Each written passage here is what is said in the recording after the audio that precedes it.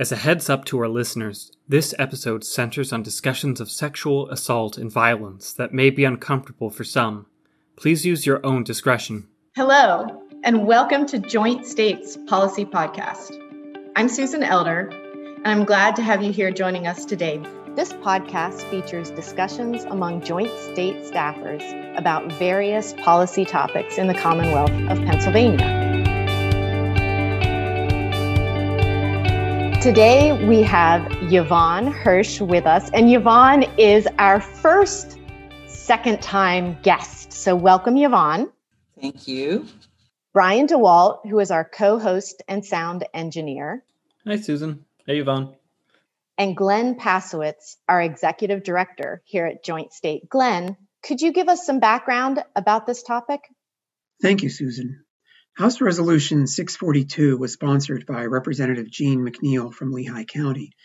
The resolution directed the Commission to conduct a staff study that focused on the existing mental health services in Pennsylvania for people who are traumatized by sexual assault or sexual violence. Included in the report are some recommendations for incremental changes to Pennsylvania statutes that could serve to improve the level and availability of care for people who need help. Thank you, Glenn. Yvonne, one of the things that the resolution asked Joint State to look at was the factors that deter victims from seeking mental health services. Can you give us a brief background into some of the barriers to accessing care? Certainly. People are very reluctant to seek mental health services for a number of reasons. To start out with, really from the minute the assault occurs is how people perceive that they've been treated. From the minute contact is made with anyone, disclosing the sexual assault, the responsiveness of the people who are dealing with that person in terms of medical care, belief in their story, creating a relationship of trust, all are a factor in whether or not when that person is discharged, whether they will follow up. Part of it is provider attitudes. They're feeling that their disclosures will be private, that they will be confidential, that the forensic examination itself is handled properly. There have been studies that have shown that a proper, compassionate, and complete forensic examination ultimately encourages people to follow up.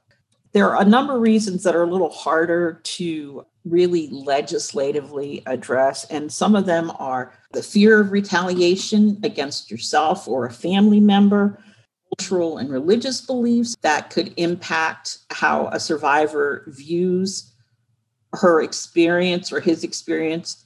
And there's also family issues, if it's a close relative, if it's a significant other. And there's also concerns about if you're financially dependent on the perpetrator, how is that going to impact you? I think we're making a lot of progress in sexual harassment and assault in the workplace, but there's also concerns, especially in businesses where maybe that kind of reporting isn't encouraged, that you could lose your job in a different form of retaliation. Fear of police encounters. For whatever reason, it could be previous negative experience. It could be that the person was involved in other illegal activities. At the time, they may have been involved in prostitution or human trafficking, and they're worried about criminal charges. One of the things that has been an issue, especially among college students, has been an unwillingness to report because they were engaged in underage drinking. They were trying illicit substances. They were engaged in activities that would subject them to the school discipline code.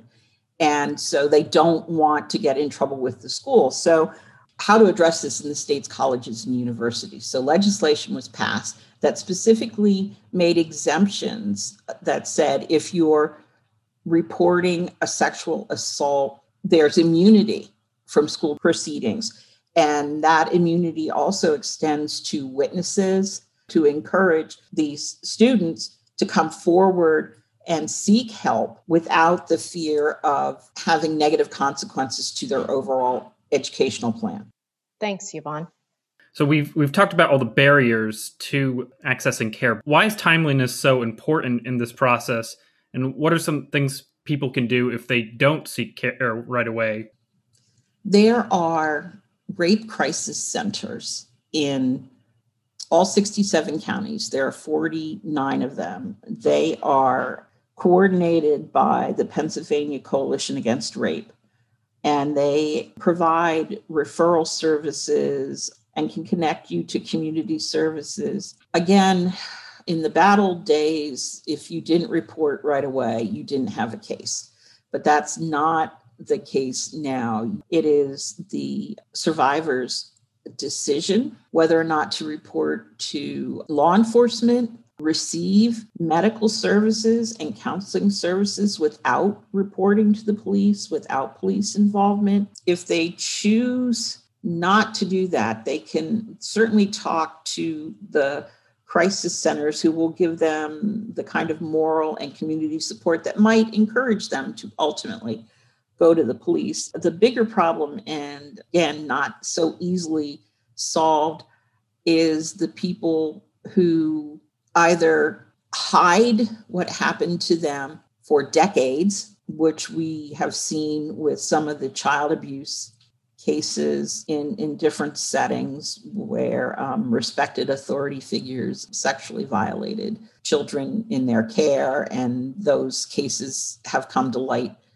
20, 30 years later. But there's also people who don't acknowledge, even to themselves, that they were raped, that they will demonstrate symptoms of mental health. Two of the biggest results psychologically of a sexual assault is post-traumatic stress disorder and depressive disorders. There is a strong association between rape and suicidality. But in those cases, those people may come to a mental health provider with symptoms of trauma-related problems, depression, but they haven't disclosed the sexual assault. And so then it's on the mental health provider to try to figure out what the cause of these psychological conditions are. And so one of the things that we have recommended in the report is that mental health providers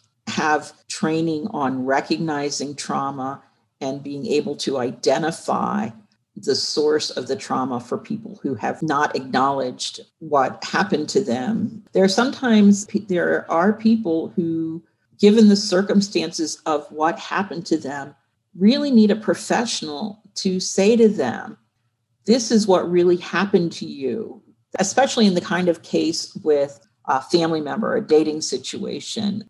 There's the question of, did I really say no? Did I really communicate? Did I let this happen? And what is this called? Because I think a lot of people think rape is the mass gunman in the alley who grabs you and assaults you. And so those gray areas where it's not crystal clear what went on, there is that concern. The other concern is with people who first come in is knowing how to respond to that really heightened emotional sensitivity of a victim coming in for help. So another of the recommendations is to make sure physicians, residents receive training or continuing education in how to specifically deal with sexual assault survivors. And part of what you're talking about there is improving the quality of emergency room services, right? Absolutely. Absolutely. There are multiple levels of first responders, but the higher levels of certification, part of their training is to respond to sexual violence.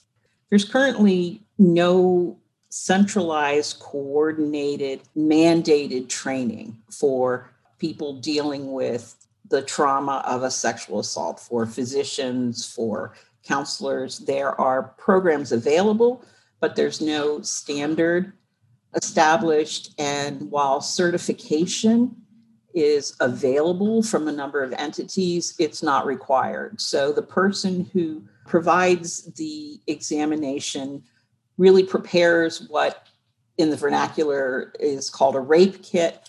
It can be a person who has no experience and no training in how to do that. And in such an intimate type of examination, the sensitivity and the compassion of the examiner significantly huge role in how the survivor responds and feels. And another aspect, having a support system, be it family, friends, a community-based provider, also makes a huge difference in whether or not a person will follow up on mental health care. There are a lot of issues with police response that's really beyond the parameters of the resolution, but there are issues with how people feel the criminal justice system treats them down the line. So the first response by law enforcement may not help, because part of it is, and I think it's not unreasonable to get the facts, who, what, where, when, and why.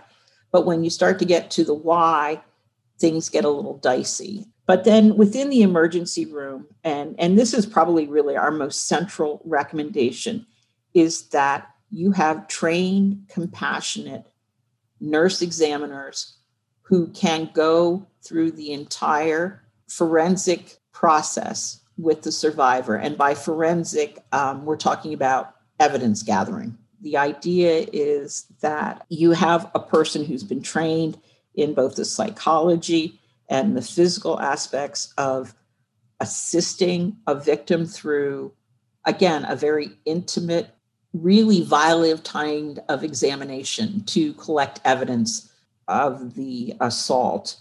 The SANE programs, where they've been instituted, they've been very successful. People who have participated in these exams, and the average exam takes like 2.5 hours. So the people who have participated in it have reported positive interactions, and they've also been studies that have shown that having that forensic examination performed by a certified sexual assault nurse examiner, the acronym is SANE, increases the person's likelihood to pursue a criminal case and to stay with it to the end of the criminal case.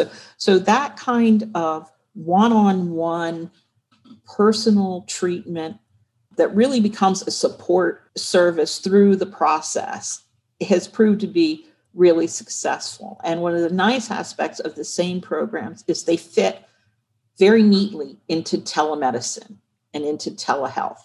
That one of the ways this can be done is that the nurse at the hospital where the person has presented themselves can hook up via telemedicine with a SANE, and in the privacy of an examination room, they can go through the whole process. Obviously, it's only with the survivor's consent.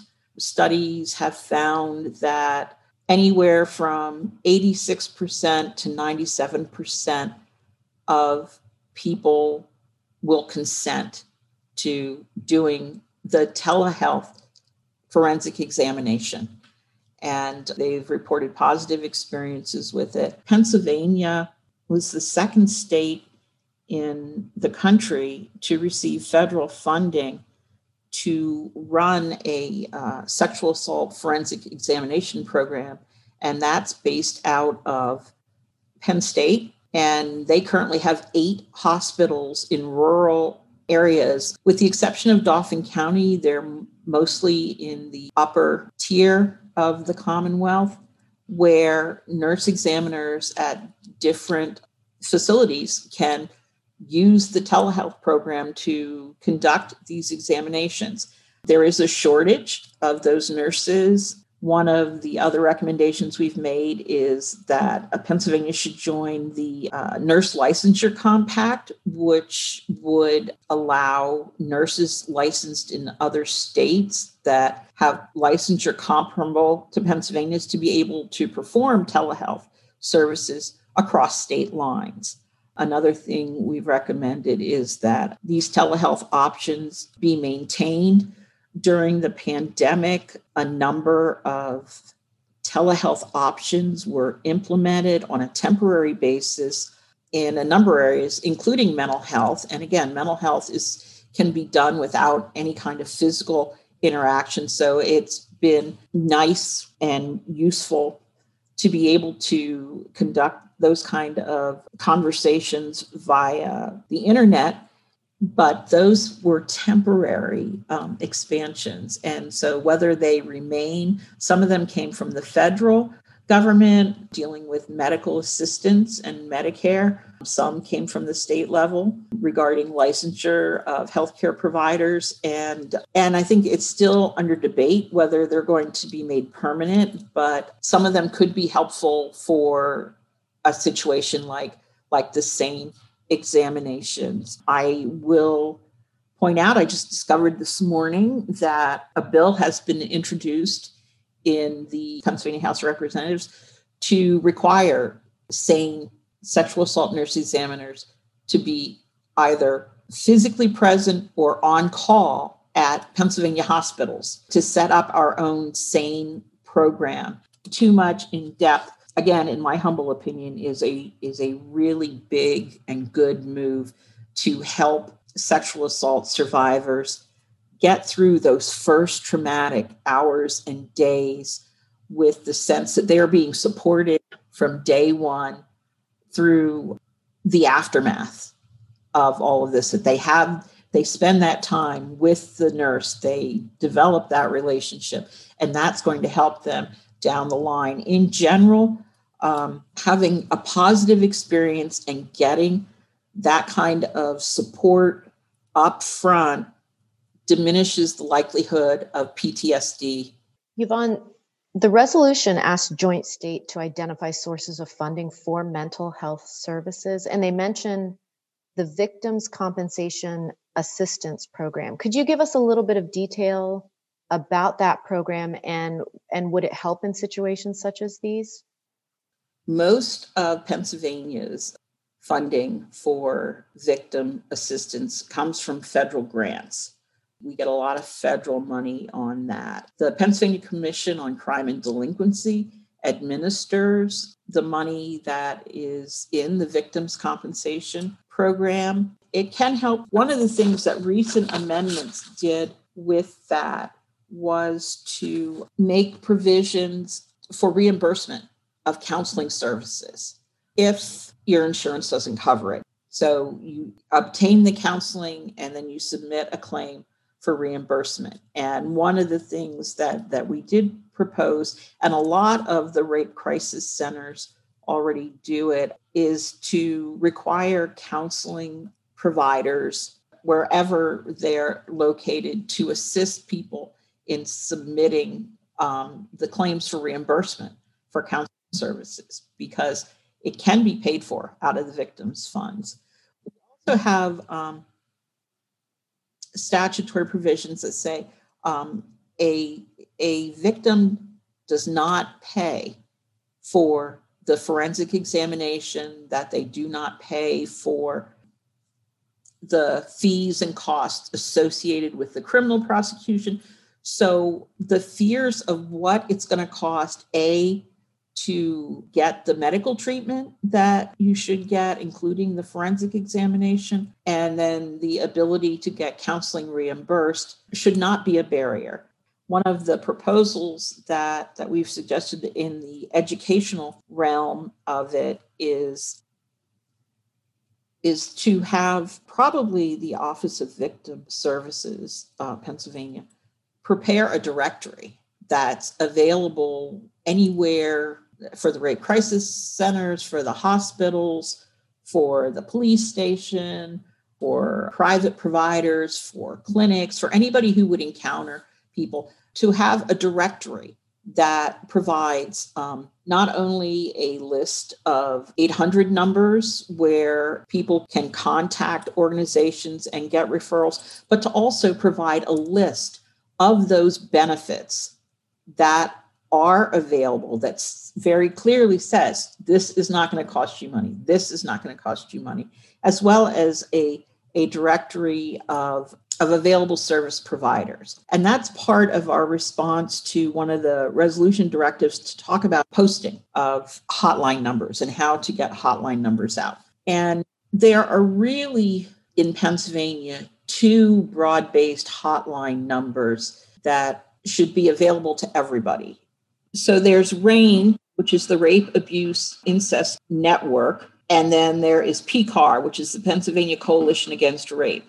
They both have 24-hour 800 numbers where an individual can call and get a referral to a local rape crisis center or other service providers to assist them.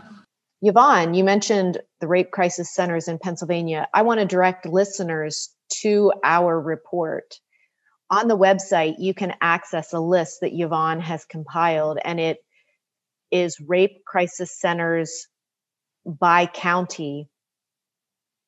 There are a number of other 800 numbers and 24-hour hotlines that are out there, but they are population specific. But the problem is if you publicize too many on a poster, it's too overwhelming for people. So our suggestion is to have posters in all of those places that you see domestic violence posters, that you see human trafficking posters, that you also have the sexual violence hotlines posted for people. And then when you have your directories, you can put all of those specialized hotlines and organizations in the directory so that people would know that those are also available. But for the first response to really be able to get your foot in the door, it just seemed to make sense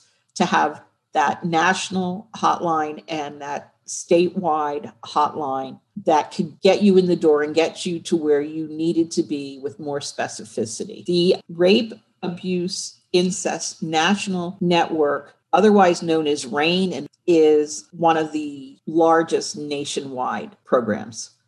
I was going to ask, what are the listings in a report contain?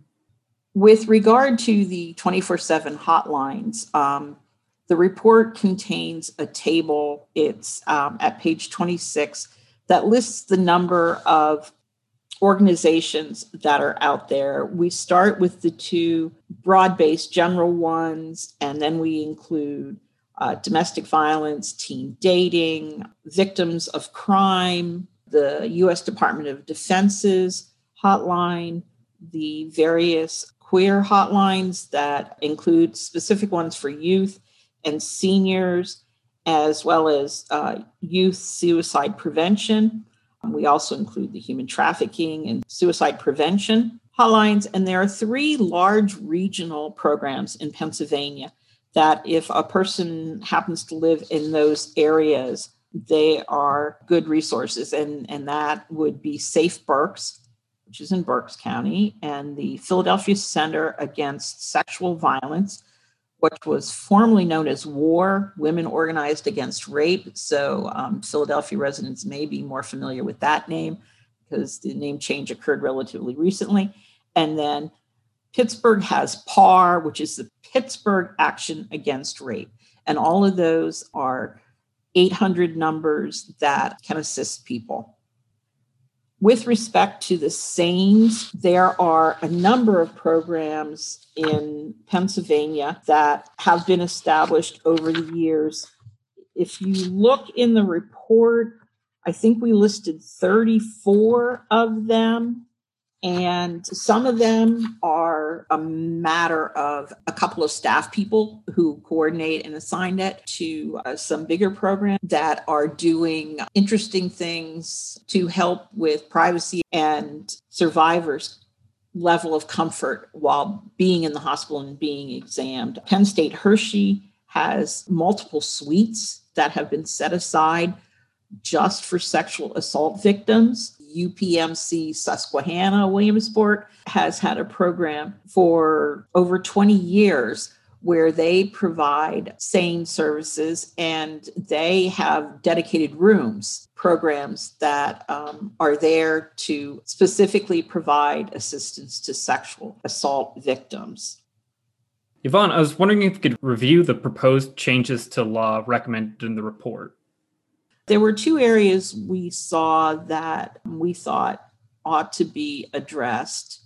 One of them is the role of resistance in determining whether or not a victim has consented to the assault. Pennsylvania has abolished that for the most part a long time ago, but we still have a provision in the law that says that lack of resistance can be introduced as evidence to support a claim that the victim consented to the assault. And looking at other states, looking at the history of how that has been addressed in the past, and looking at the federal definitions, there really shouldn't be a place for any kind of need to prove or disprove any kind of resistance in any aspect of the evidentiary chain. So we're suggesting that it just should not be admissible as evidence of consent, which is the last vestige of that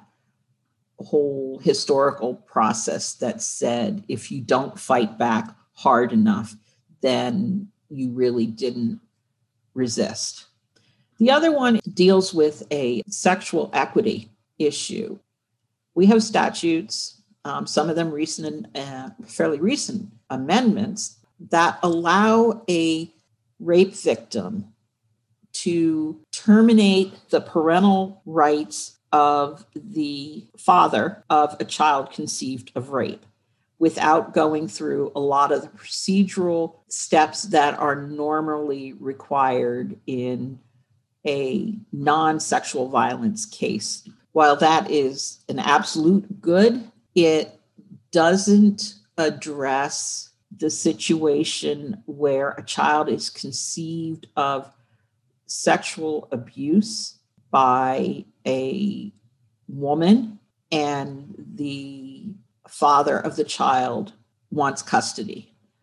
And so the way the statute's written right now, a woman who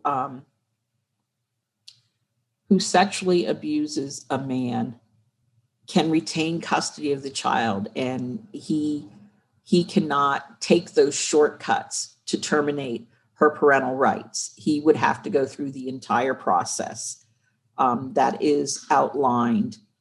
And it just seemed to us from a purely equitable situation that, yes, those cases are going to be rare. They should be treated equally when they do arise. So that was our second really legislative proposal. And then, of course, a little more broadly, we didn't outline section numbers or anything like that, but to establish a SANE program, to provide for the posting of notices of hotline numbers, to create the directory of services that are available to people. But those were two legal areas that were kind of on the periphery, but we thought that they were important to at least identify and suggest that maybe they could be cleaned up a little bit.